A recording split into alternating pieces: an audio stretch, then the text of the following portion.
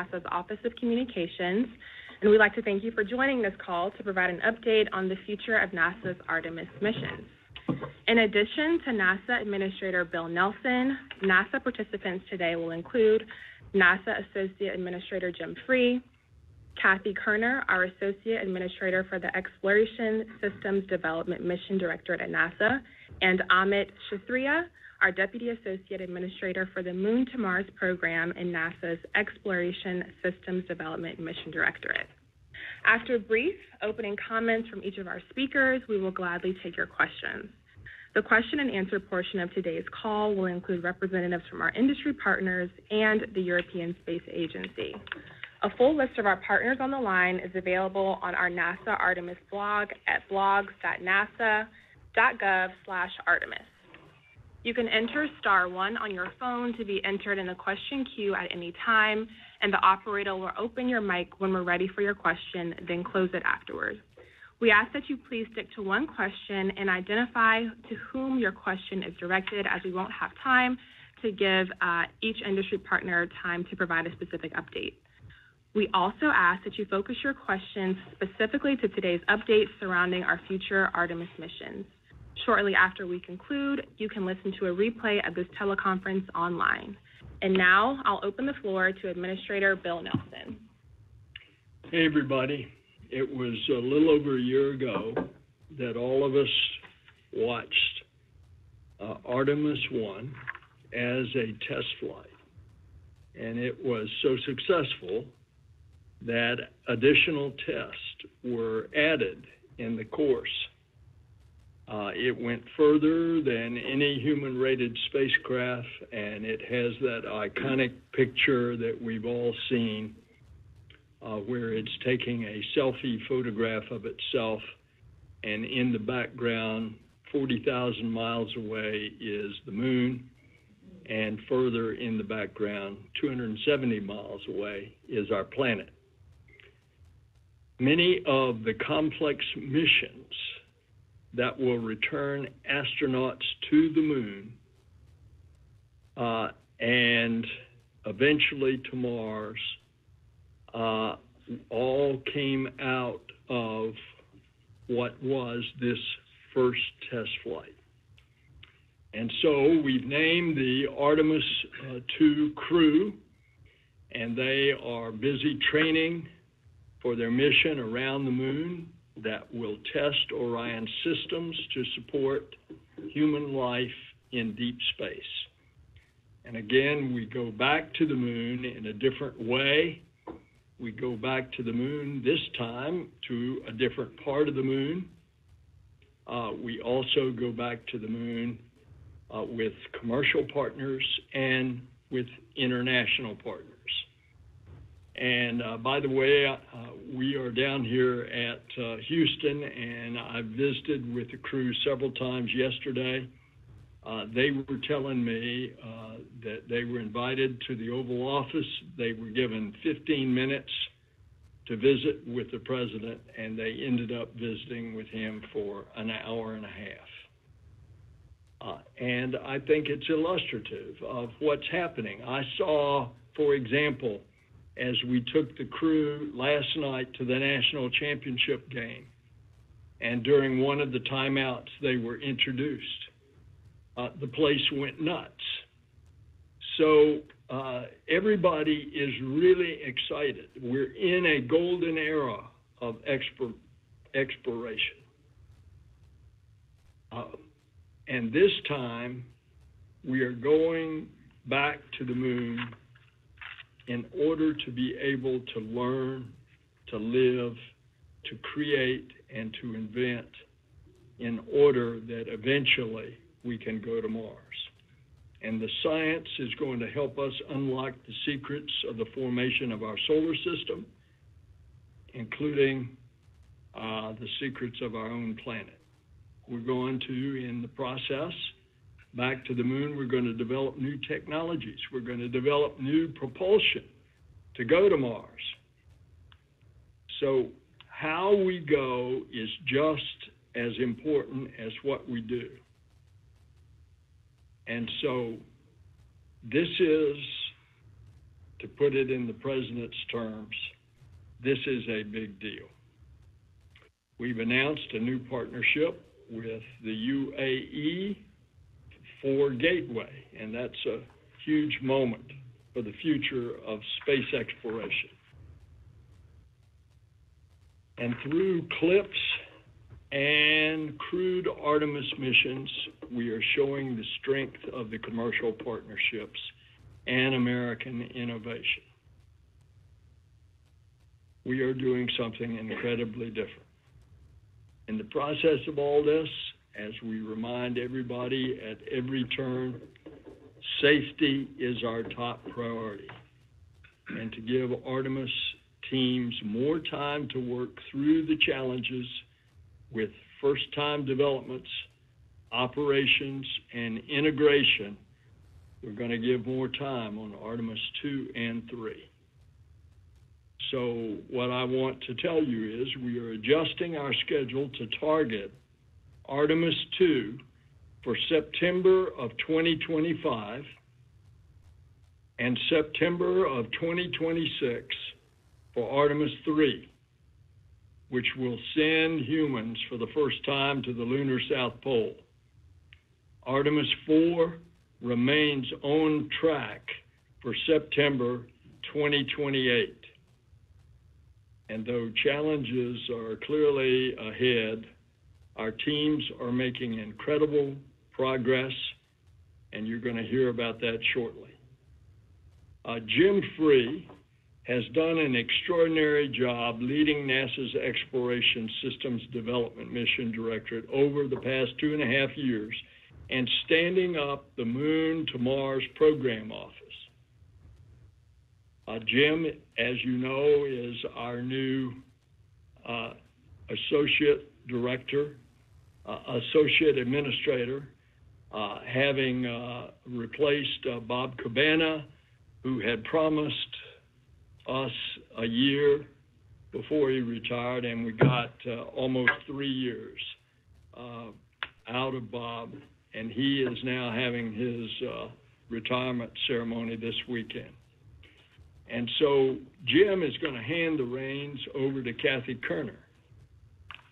And she and our program manager, Amit, they continue to make good progress. Think back to over 60 years ago when President Kennedy went about 20 miles from where we are now to Rice Stadium, and he made that famous speech, "We choose to go to the moon and do other things, not because it's easy, but because it's hard." And Artemis represents what we can accomplish as a country, as a global coalition, and what we can accomplish when we set our sights on what is hard and what has never been done before. So, Jim, over to you.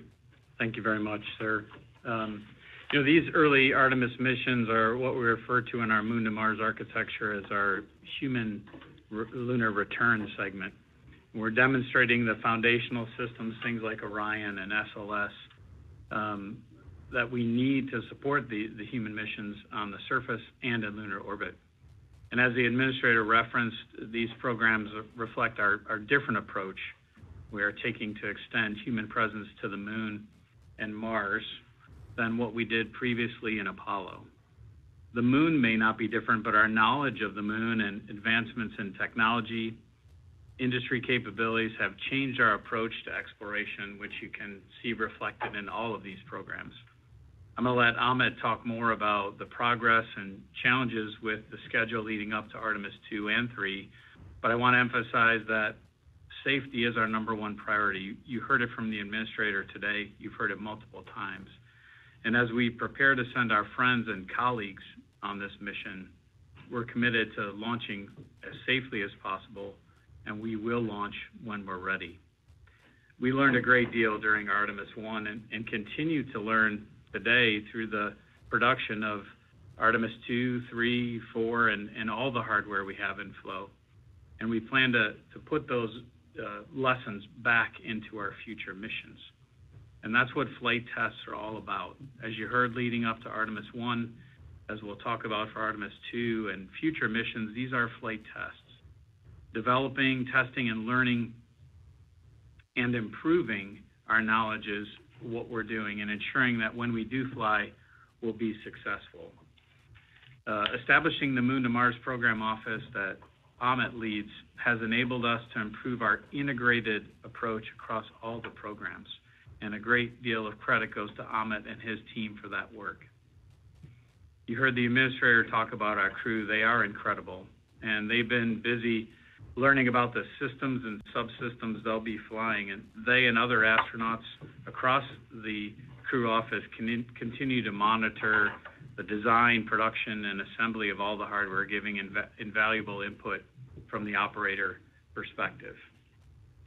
That Artemis 2 crew will be the first people to set human eyes on the far side of the moon in more than a century, and I can't imagine all the pictures and recordings that they'll bring back to capture those moments, but also inform our understanding of the moon. The crew is a constant reminder for us of how important it is to remain focused on the work we need to do to ensure their safe return.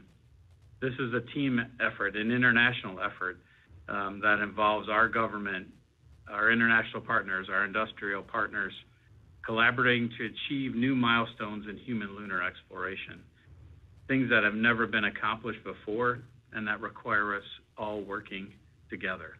That's why we have our partners on the line with us today.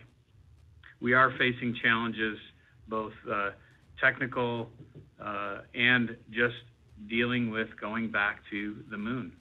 But the Artemis team is solving them. And let me remind you that what we're talking about for these early Artemis missions includes the initial human landing system capability, the crude demonstration of the Starship human lander, the initial gateway capability, which includes the integrated power and propulsion element, along with our habitation and logistics output post that we call HALO, and the more powerful Block 1B configuration for the SLS that can launch crew to the moon in Orion, along with cargo in a single launch.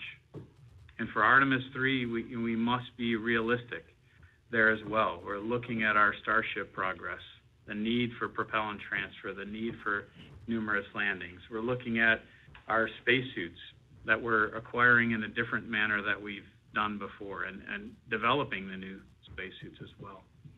Soon we'll add unpressurized rover from a service perspective too. All of those alone are an incredibly large challenge and a really big deal. And I know that Kathy, Amit, our program managers, will continue to do everything in their power to work closely with our partners to keep all of these on track. So we need all parts of our team focused on performing as efficiently as possible and to the highest standards.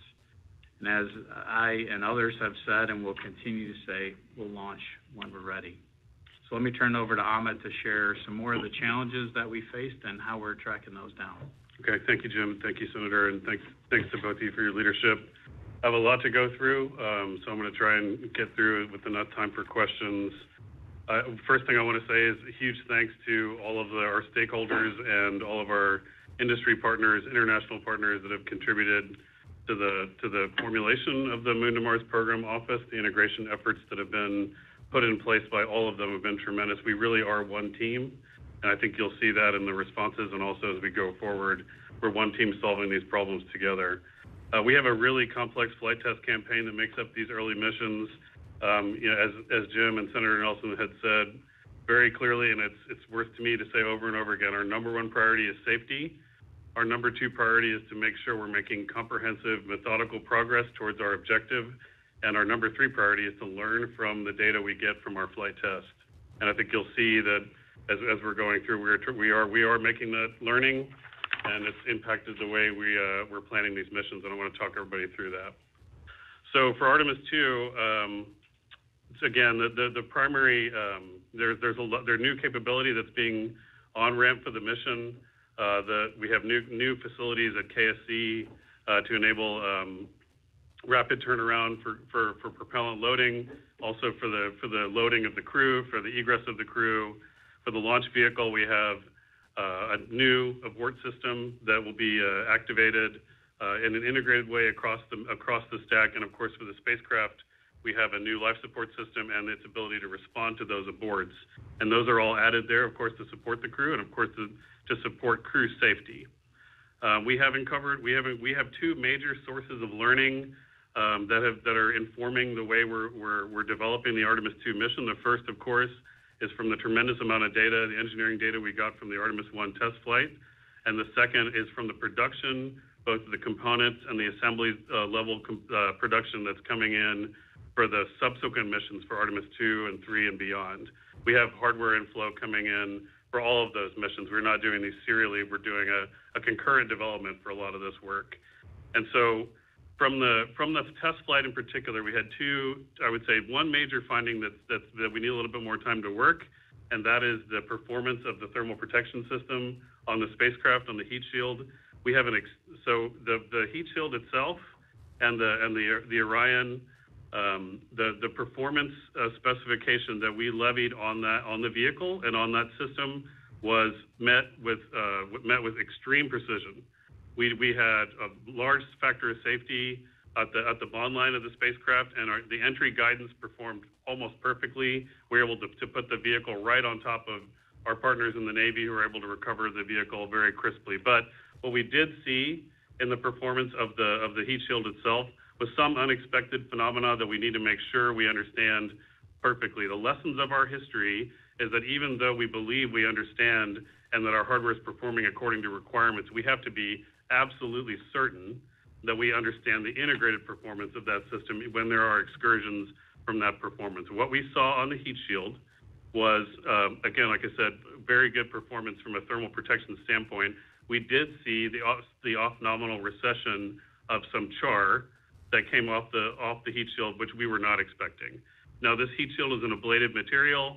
It is supposed to char, but what we were not expecting were some pieces of that char to be liberated from the vehicle. And so we need to make sure we understand the transport and debris transport phenomena that caused that. We have spent the bulk of 2023 investigating that in facilities across the agency, as well as with help from the DoD. We have an extensive investigation into the root cause of that issue, and it's going very, very well. We have great support from all our industry partners as well as our partners across the government. We have taken on a methodical, detailed campaign to understand this issue, extensive core sampling, testing, and data review, and all of that review is again, as I said, going quite well. We have to synthesize that data and update the overall thermal, mechanical, and material models of that heat shield to make sure that before we attempt reentry from a circumlunar return mission like we'll have from Artemis II, that we're 100% confident that we understand the performance of that heat shield under those conditions. We've been able to replicate the physics, and we expect to definitively identify the root cause of this recession of the char material, hopefully here in the spring. So as I mentioned, that was a large source of learning from Artemis I. We've also learned quite a bit from the acceptance of hardware coming into the flow from subsequent missions that we're planning for. One of the major ones has to do with the life support system. During the acceptance of some components for Artemis III, we noticed a failure in some motor valve circuitry that's driving valves on the spacecraft itself. This is a common motor drive set of circuits that, after investigation, these components passed acceptance testing for Artemis II, but did not pass them for Artemis III. And so that gave us pause to stop and look at that circuit in a more detailed way. When we examined it, we recognized that there was a design flaw in that circuit. Those valve electronics affect many parts of the life support system on the spacecraft, in particular the CO2 scrubbing system.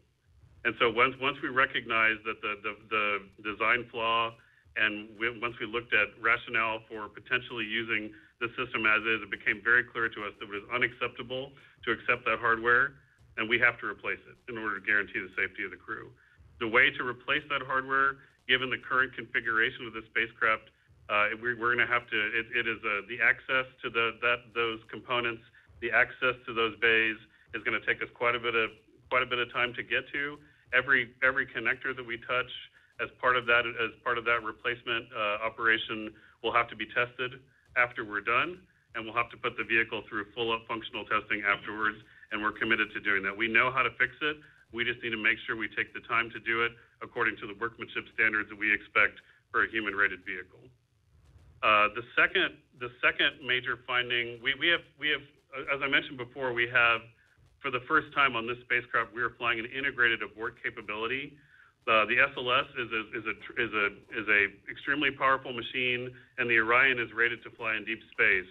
And when you design a capability for the Orion to actually separate from the spacecraft, from the launch vehicle in the event of a loss of control, that environment during separation is quite severe. We've qualified the entire Orion to survive during those environments. We have, however, as part of that qualification campaign, found a few cases where we believe there could be some deficiencies in the performance of the electrical system, in particular some of the batteries that we need to make sure we understand how they're enduring those environments. So we're still very early in that investigation. We've not yet developed a forward path. We have multiple parallel options to fix this issue. We also have a lot of options to determine whether or not we believe those environments are accurate, and we have a lot of testing to do in front of us, but we wanted to make sure we give ourselves the time to do that. And as we mentioned before, continuing our analysis, the crew safety is going to drive our decision-making there on that subject. So those are kind of the major drivers. As I said, for the Artemis II delay, every single one of them has to do is either a derivative of a capability that was added for safety or a mandatory fix to make sure that the vehicle is as safe as possible for our crew. So what I will say, though, is we are making tremendous progress. Jim and the administrator have already mentioned the crew is deep into training. Every component of the mission that needs to be at Kennedy, with the exception of the core stage, which is at Michoud, is already at KSC. The core stage is actually at a point of maturity that was much further along than when we shipped it for Artemis I. We are going to hold it there at Michoud until it's the time to ship it and to be ready for this mission. But there's a lot of work that we can do at Michoud that's a little bit easier to do there than in the transfer aisle at Kennedy. But we have the booster segments ready to stack, the upper stage ready to go, and we're finishing the validation of the mobile launcher and the rest of the capability. So I'm going to move on. The last thing I'll say about Artemis II is that even though we want to fly, and we want to fly as safely as we can, with the delay, we're going to take advantage of some additional capability and incorporation of lessons learned from Artemis I, including the ability to potentially access the vehicle at the pad during the launch campaign and during potential weather events. So I'll move on to Artemis III. For Artemis III, we're adding several new capabilities. Of course, it's been mentioned by Jim, we're adding a human landing system with a very complex propellant transfer scheme and Earth departure scheme. We're also adding advanced spacesuits. Each one of these spacesuits is an individual spacecraft for the crew, and we're adding a docking system to Orion and new choreography amongst our launch teams for a dual launch campaign required to make sure that both Orion and the lander can get to the same point in space and to proceed with the lunar landing. So the coordination and the choreography of those ground assets, as well as in space and other communication assets, is a significant coordination challenge, and we're doing everything we can to add tests and to add capability to make sure that that's successful. There's extensive integration going on across those systems. Not one of these elements. We have all the transportation elements that we've been developing, but with the suits and with the lander, that's a huge conglomeration of different development activities that have to meet together, and not any single one of them is more important than the other. We need them all to be ready and all to be successful in order for that very complicated mission to come together. So the new schedule for Artemis III aligns with the updated schedule for Artemis II. It ensures that we can incorporate lessons learned from Artemis II into that mission, and also acknowledges the very real development challenges that have been experienced by our industry partners. As I mentioned at the beginning, we have an integrated flight test approach to this capability. So as we add each new mission, it increases complexity. We have to add tests for new systems, and this new schedule will give us the opportunity for our partners to have that additional time and make the refinements to make sure we're as successful as possible.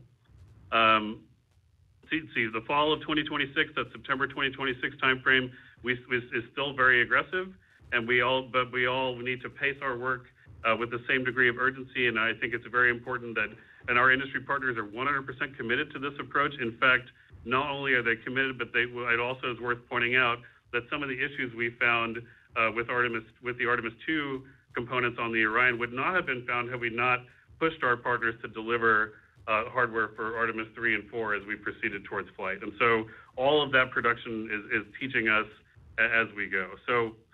But for Artemis 3, even though that fall of 2026 timeframe is aggressive, our European partners are going to ship their service module in 3 months.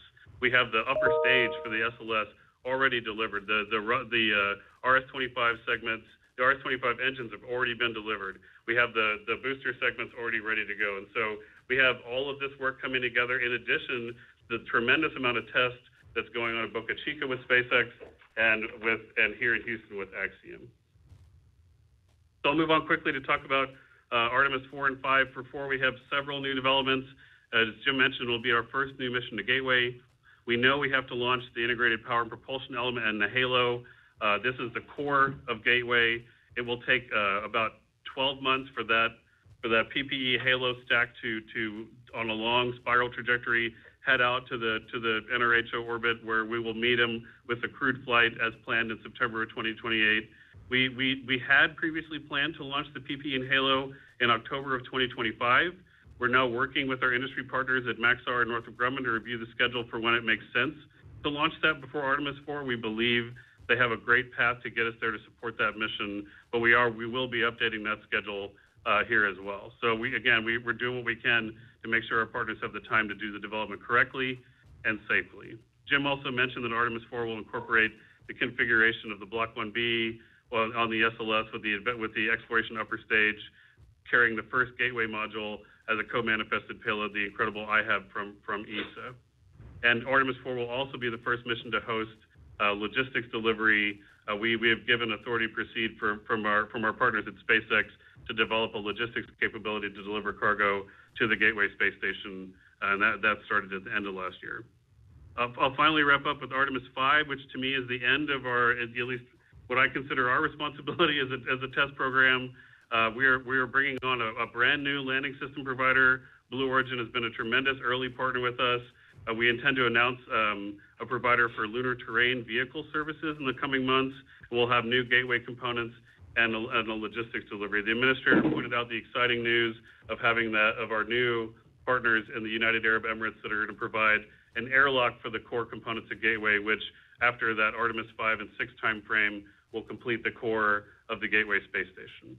And also, finally, in the last few months, we've asked both of our human landing system providers, SpaceX and Blue Origin, to begin applying the work they're doing on the human-rated versions of the landing vehicles to develop a cargo variant that can land large cargo on the surface, which is a tremendous change from the way we've done lunar exploration in the past.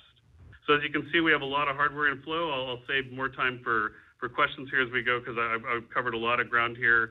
But this is a long-term exploration campaign, and what that means is that we're working on all these missions essentially simultaneously. We need flexibility in our manifest. We need resilience in our manifest, and that is the commitment we have from all of our NASA programs and all of our industry partners. It is essential that we make progress on every element of the campaign in order to deliver on the success of these goals. It's also essential that we're prudent in the way we're planning for if these developments maybe have more issues, so that we're ready to respond in a flexible way to make methodical progress towards our goals. So I think that's enough for me. At this point, I would like to hand over to my new boss, Kathy Kerner, to finish us up here.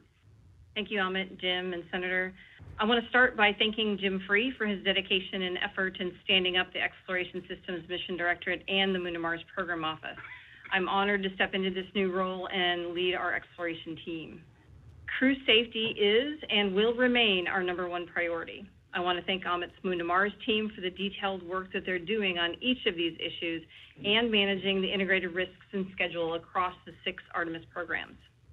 As Amit noted, Artemis is a long-term exploration campaign using astronauts to conduct science at the moon and prepare for human missions to Mars.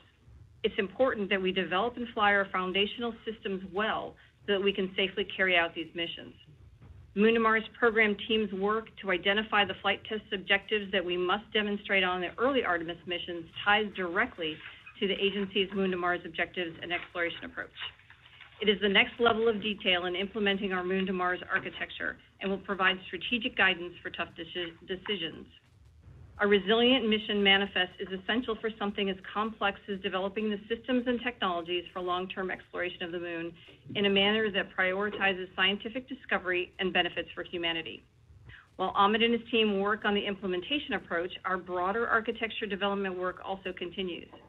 This last November, we completed our second architecture concept review, where we sat down with the stakeholders across NASA to review our Moon to Mars exploration plans. This most recent review focused on identifying the foundational decisions needed for a crewed mission to Mars and adding more detail to how we break down our objectives into architectural elements for long-term lunar exploration. In the coming weeks, we will publish updated materials from this last architecture concept review, which includes updates to the agency's architecture definition document and white papers highlighting critical results from the most recent strategic analysis cycle. The architecture definition document presents the current state of NASA's human spaceflight architecture and exploration strategy and breaks down the Moon to Mars objectives into functions and use cases that can be implemented through architectural elements. It includes current partnerships, identifies gaps, and presents opportunities for future collaboration. As our administrator mentioned earlier, this past Sunday, we announced a new partnership with United Arab Emirates on the airlock for Gateway. I look forward to the future partners that will one day join us, and I'm very grateful for our existing partners, the European Space Agency, the Japan Aerospace Exploration Agency, and the Canadian Space Agency. I'm also grateful for our industry partners that have agreed to be on the call today. Whether we're partnering with other space agencies or contracting with industry and academia, we have shared exploration goals and shared responsibilities.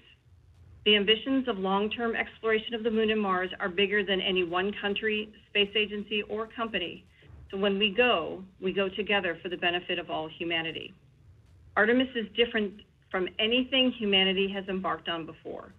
We will discover groundbreaking science and technology as we learn to live and work and explore in a collaborative and sustained manner.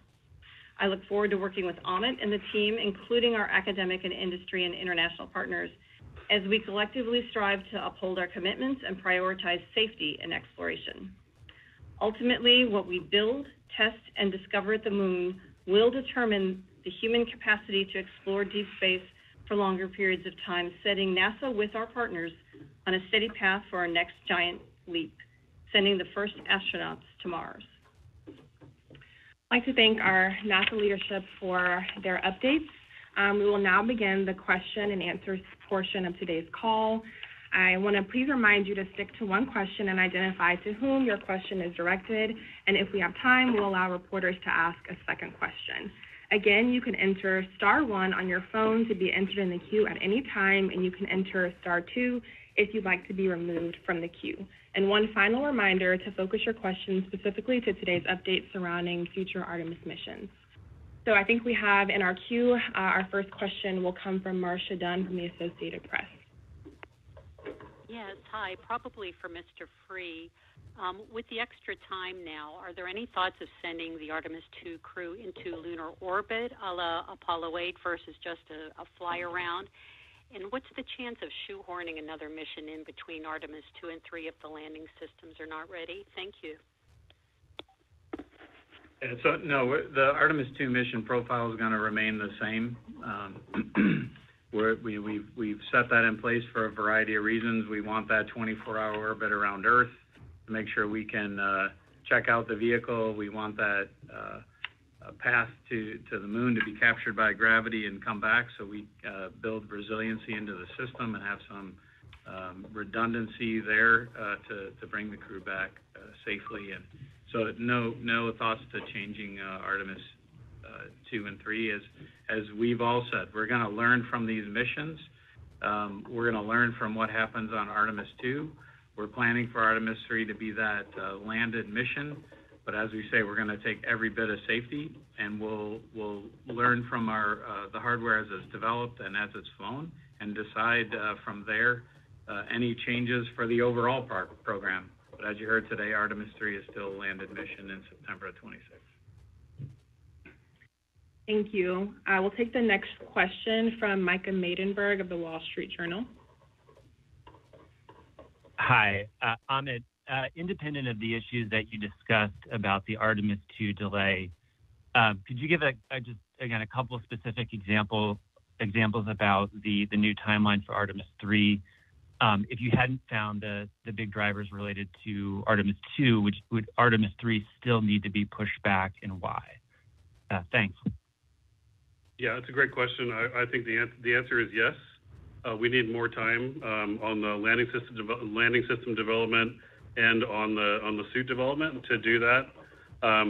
They're making tremendous progress at Boca Chica with their test flights, but it's extremely challenging to some of the propellant transfer and other goals that they have in order to make that Earth departure sequence work for us. So yeah, that I would say that even if we could fly Artemis 2 on the time frame that we had planned originally, we would still need the extra time to fly Artemis 3 in September 26. All right. Thank you. I'm going to move on to Gina from ABC News for our next question. I think this is for John, but at what point in the mission did the heat shield material separate? How much was it? I think we're going to have Amit lead on that question, and then we can have John give some follow-up. Yeah, it's interesting. We of course the other new part about the way we did return on this vehicle was we did what we call a skip reentry, and so the majority of the liberation of the material. And when I talk about it, it makes it sound like there's big chunks coming off the vehicle. That's not correct. It was some liberation of char material that, in general, we were not expecting hardly any. We did get some, and a majority of that occurred after we pulled up from the first phase of that skip reentry. We're still piecing together that overall timeline. Of course, it's very tough based on the assets we had to identify each and every one, but we went frame by frame through every piece of video that we had from Orion and from our external assets to determine when the initiation of that char liberation began, and most of it was after we started climbing out of the first dive into the skip. All right, thank you. Going to move on to Bill Harwood from CBS News. Yeah, thank you very much. Can someone address for us how many refueling flights you guys think is going to be required to get HLS from LEO to the moon? There's been everything said from people on the Hill, from flights in the teens to just 4. I don't really understand why. I realize it's variable. You're in the process of planning all this, and the numbers may change. But can someone please ballpark this for us, give us a better idea of just how challenging it is to work all this out? Thanks. Yes, sure, Bill. It's a great question. I'd like Jessica Jensen from SpaceX to take that. She's been involved heavily in the development. What I would say is, just to start with, that SpaceX has been extremely transparent with us, and we've been sharing a lot of data with them about our own challenges in terms of cryogenic refueling.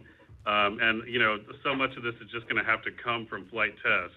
And I think probably the reason why you're hearing different numbers is because we have a lot of different modeling and analysis iterations that are going on to do that. But the rubber is going to meet the road when we actually try and do this in orbit. But I'll hand over to Jessica to see if she's got anything else to add. Yeah, thanks, Amit. So first of all, SpaceX is super excited and really honored to be a part of the Artemis 3 program, working with NASA, Lockheed, Axiom, and all the partners to return return astronauts back to the moon. It's just truly incredible. Prop transfer is going to be a big part of that. I think one of the things I want to clarify is propellant transfer in orbit. It sounds complex and scary, and it seems like this kind of big nebulous thing. But when you really break it down into the various pieces, we've actually achieved almost all of the complex parts already on our operational programs now. And it's just going to be piecing them together for Starship. So, for example, we've berthed or docked Dragon, the International Space Station, more than 30 times. So everything we've learned from the sensors we use, the algorithms we use for, safe rendezvous, from pulling back, all of that, we're going to leverage all of that in having 2 Starships docked together. Another big thing that I think can seem very intimidating is, launching missions in close proximity to each other to be able to achieve, rapid refueling. And on Falcon 9, we're able to launch missions within a few hours of each other. Pad turnarounds have gotten very short. We can even launch off the same pad within a few days of each other. So again, we're going to leverage those capabilities that we've learned onto Starship. And then the last bit is, the cryogenic propellant transfer part of it. So again, that is where we're working ground tests right now, and a lot of what we do for cryogenic propellant transfer on the ground, translating that to what we do up in space. And what's so great about this is because we'll be doing it through a flight test perspective, we'll learn on the first flight test, how much propellant is actually transferred versus what we predict. We can make changes then on the ground for the next flight and iterate, and that will actually wind up determining how many missions we need. But even if it's an extensive amount of missions, we have all the capabilities and have already proven them through other vehicles that we will be able to do what Artemis 3 needs. Jessica, this is Bill Nelson. But the question was, how many fuel transfers? Hi, Bill. Yes. So I will say it will roughly be 10-ish. That would be my rough guess right now, but it could be lower depending on how well the first flight tests go, or it could be a little bit higher. All right. Thank you, Jessica. I'm going to move on to Joey Roulette from Reuters for our next question. Hey, thanks. I wanted to follow up on Marcia's question from earlier for Jim. What would it take for NASA to decide to move that first moon landing mission off of Artemis 3 and onto Artemis 4? And just for Jessica, what is Starship's current milestone schedule, including the propellant transfer test, the landings, before it makes that moon landing? Thanks. I'll let Jessica go first since that flows from the last question, then I'll get to yours, Joey. Thanks. Got it. Yes. So we are tracking for propellant transfer capability, again, these initial flight tests in 2024, and then continue the learnings into 2025. One of the other missions we have leading up to Artemis 3 that we believe is super important, again, another flight test, is an uncrewed landing to the moon.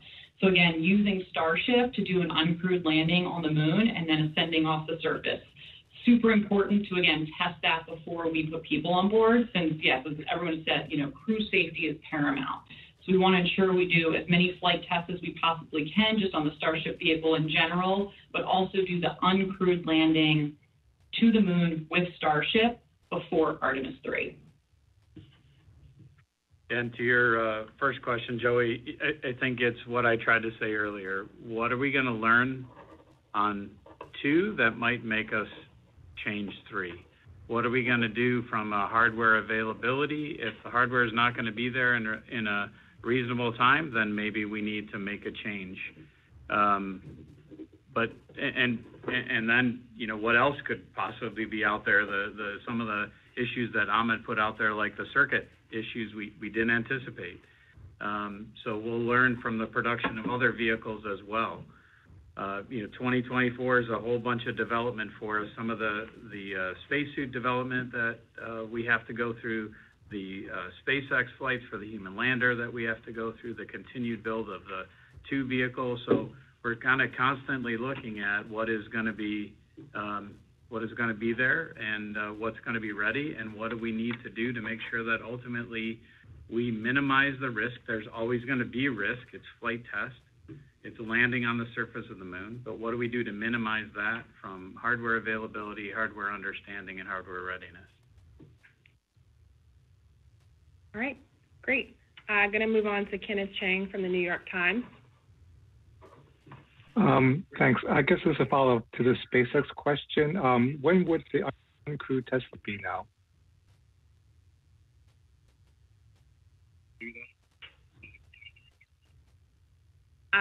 Yeah, I think we can defer Jessica for that one. Hi, yeah, we are targeting that in 2025. So again, we'll have flight tests leading up to that. We'll be working in close coordination with NASA, but we are targeting that mission in 2025. All right, thank you. I'm going to move on to Kristen Fisher from CNN. Hi, thanks for taking my question. This question is also for Jessica Jensen with SpaceX. Jessica, I'm just curious if you could give us an update on the timing for Starship's third test flight and if you can confirm if it would or would not include that refueling demonstration on that next test flight. Thank you.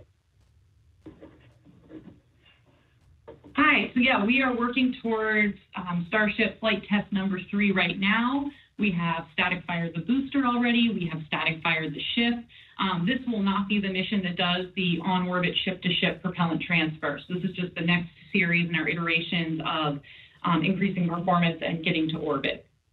But we are working towards a tipping point demonstration. So that might be what you're talking about, where the goal is to transfer propellant from the header tank into the main tank. So it's sort of a smaller subset of learning about cryogenic propellant transfer in orbit. From a hardware readiness perspective, we are targeting to be ready in January. And then from an FAA licensing perspective, for getting the license for Flight 3, part of that is closing out the corrective actions from Flight 2. We're on track for that. We're working closely, so we're expecting that license to come in February. So it is looking like Flight 3 will occur in February of this year. All right, thank you. We're going to move on to Alicia Sowers from Mashable. Hi, thanks for taking my question today. This is for Amit. Just so our readers can understand, if astronauts were inside Orion during Artemis 1's descent, what could have literally happened to them, given that the heat shield's material wasn't ablating like engineers expected it to? I'm just wondering, could you be as straightforward as possible and just sort of connect those dots about what exactly those potential outcomes could be? Yeah, the great question. If we had crew on Artemis 1, the lunar return velocities would have been essentially maximal for the missions we have planned. They would have not sensed any disturbance inside the vehicle. There would not have been any excessive heating on the structure, and the guidance would have put them exactly where the Navy needed to recover them. So there would not have been any impact or to the crew safety if we had that exact same design on Artemis 1. All right, thank you. Now we'll take a question from Eric Berger from Ars Technica. Yeah, hi. Thanks very much for doing this. This is probably a question for Jim, but maybe also the Senator. Can you talk a little bit about the confidence that we should have in a 2026 launch date for Artemis 3? This date has moved from 2028 to 2024 to 2025, now to 2026. And, you talk to people in the industry and they don't feel like that's really realistic given all of the work that Amit described and that you described, Jim, that we've got ahead of us. And so is this really an aspirational date? Where there's a low chance, or do you think there's a 50% chance of us hitting this date? It just kind of walk me through your confidence in that date, because it does not seem to be consistent with what I'm hearing in industry. Yeah, thanks, Eric. Thanks for making the time to be on this. It's interesting because we have 11 people in industry on here that have signed contracts to meet those dates. So from my perspective, the people in industry are here today saying we support it. We've signed contracts to those dates on the government side based on the technical details that they've given us, that our technical teams have come forward with. It is, of course, not without risk. I mean, we're moving for crew safety. We're setting a date for 3 that we have set with our contractors based on the technical plans that they've laid out. All of those technical plans have risks to them. They have risk mitigation associated with them, off-ramping points based on what we learn as we're going through some of those tests. You heard Jessica's great description of what their plans are to get through things to support 3. We also have the spacesuit development that we're on the back end of the preliminary design review for Artemis 3. So what we found out in that review process and their supply chain setup is some of what has also influenced the date. So from what do we have for confidence? I don't think I can put a number on it. What I can tell you is we put margin in there to account for some of the risks that we anticipate seeing. We've tried to address the unknown unknowns and set a realistic plan in place. One of the discussions with the crew is they want to see a realistic plan because they feel like that gives them the best path to people working to a realistic schedule, and that's what we've tried to put in place. So confidence-wise, I can tell you we've looked at all the steps, what it takes to get there to September of 26, what it takes to get there from launching in September of 25 to launching again in September of 26. An example being what happened to the mobile launcher. We understand that better. After one, we've made engineering changes for it to withstand the launch more, so we anticipate driving down some of that. So I think I want you to walk away with is the confidence is we understand the vehicle better, we understand how it comes together better, and then we have the industry people on the phone to say that's what they've signed up to contractually, and that's what we're going to hold them accountable to.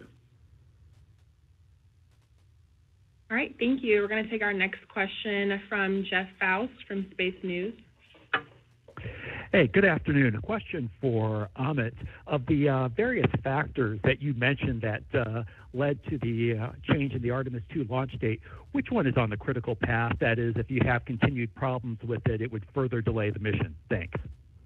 Good question, Jeff. At this point, we drove that September date based on the time we think it's going to take to do the replacement of the life support system electronics and the penalty testing required to do the integration on the way back out. We're hopeful that the other findings, that are as a result of abort loads on the battery, as well as the conclusion of all the tests required for the heat shield, is enveloped by that work. All right, we're going to move on to Irene Klotz from Aviation Week.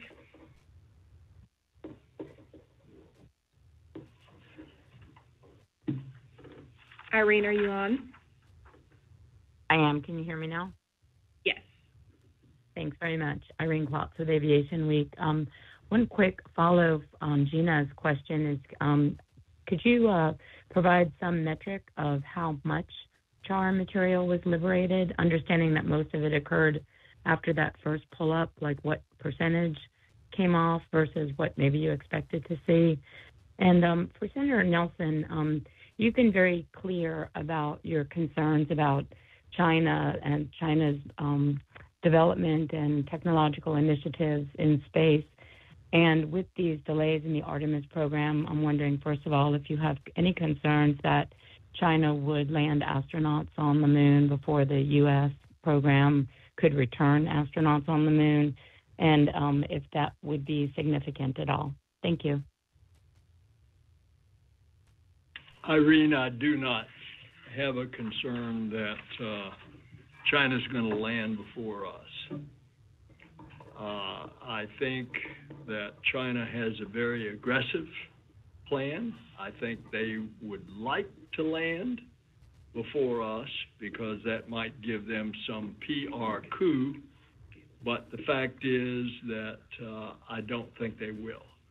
I think it is true that their date that they announce keeps getting earlier, but specifically with us landing in September of 26, that will be the first landing. Okay, and yeah, to address the first question, it's tough because it was across the geometry of the acreage of the heat shield. It was very small, localized areas. In fact, interestingly, it would be much easier for us to analyze if we had larger chunks of it and we was more kind of defined. That's what makes it such an interesting material and physics problem for us to reproduce. But we do have, we have Lockheed Martin on the call, so I'd like to see if Tanya Ladwig maybe has anything she'd like to add. I think the only thing I'd add, Amit, was, we don't know, like you said, exactly the cause of liberation. We're having great results in the testing, and that's why we're doing the extensive ground testing to analyze the data. But there was a healthy margin remaining of that virgin avcoat. So it wasn't like there were large chunks. There was, like I said, a healthy margin remaining of that virgin avcoat. And as you said earlier, the temperature data inside the cabin remained at the expected levels. So if crew were on board, they wouldn't have been in danger. So hopefully that paints the picture of that it wasn't a very large amount at all. Yeah, I think Tanya, the only thing I'd clarify is that we did have margin in the material, but what we're really worried about and why we're spending so much time analyzing this is that as the geometry of that acreage changes, the flow around the spacecraft changes as well. So we really want to make sure that we understand for future missions under future conditions, if that margin holds up. But yeah, that's a correct. Yes. Yep. Yeah, we just want to make sure that we understand why our modeling didn't predict it, and so that we have accurate modeling for the missions going forward. And Irene, my answer to your question, remember what I said at the outset. We don't fly until it's ready. Safety is paramount. So whether we fly in September of 26 and land, regardless of your question about China, we don't fly until it's ready. All right, and I think we have time for one final question. So we will go with Isam Ahmed from AFP. Yes, thank you for taking my question. I guess one of them is for Jessica. How many total orbital tests do you think Starship needs to do prior to the lunar uncrewed landing for you to be comfortable to move to the lunar test? And one question for Amit, which was in terms of the second problem, the electrical problem. I didn't quite follow. Is the suggestion that the battery might not have had power to correctly execute the ejection procedure, the abort procedure? Thank you. Yeah, good. Thank you for the question. I'll hand over to Jessica for the first part, but on the battery itself. What we saw in the qualification test was we subjected that battery to a full separation shock that we would expect for the spacecraft coming off of the launch vehicle in the worst possible loss of control. And in that case, we saw a loss of, in some cases, connector conductivity. So the concern would be not that the vehicle would be able to abort safely off of SLS, but that we would be able to maintain all of the power margin that we need for the vehicle to from that separation all the way through landing. So we're working through all that, but it's not about safe abort capability. It's about the full functionality of the spacecraft during that abort. Thanks. And then Jess, if you copied the first part of the question, you can take that one. Yep. So yeah, for leading up to the uncrewed mission, the main thing we really need is the prop transfer capability, and there's no, minimum number of flight tests. We're going to execute as many as possible. It just helps us iterate along the way. The prop transfer flight is really the main one, because really what's been happening over the past few years is we've been building the machine to build the machine. So we've basically been building all of the infrastructure and factories to ensure that Starship, sort of right out of the gate, has a high production rate, is capable of reuse, and has a high launch rate. And basically all of that is going to help us in the prop transfer flights, the uncrewed demo, and then finally the crewed landing. So it's just really taken us a long time from sort of, we'll call it like an infrastructure and getting set up perspective to get to these first flight tests. Now that we're in flight test mode, there's no bare minimum of flights. It's just as many as we can get to help us iterate a little bit faster, but really it's prop transfer capability, then the uncrewed mission. All right, I want to thank everyone for your questions, and I know that we had some that weren't able to be answered due to time, so we're happy to follow up with you after the teleconference. But thank you everyone for joining us today. You can listen to a replay of this teleconference online by visiting the Media Resources tab at nasa.gov/Artemis later today. And to learn more about Artemis and follow our progress to the pad, you can check online at nasa.gov/Artemis. Thank you all so much for listening in, and have a great day.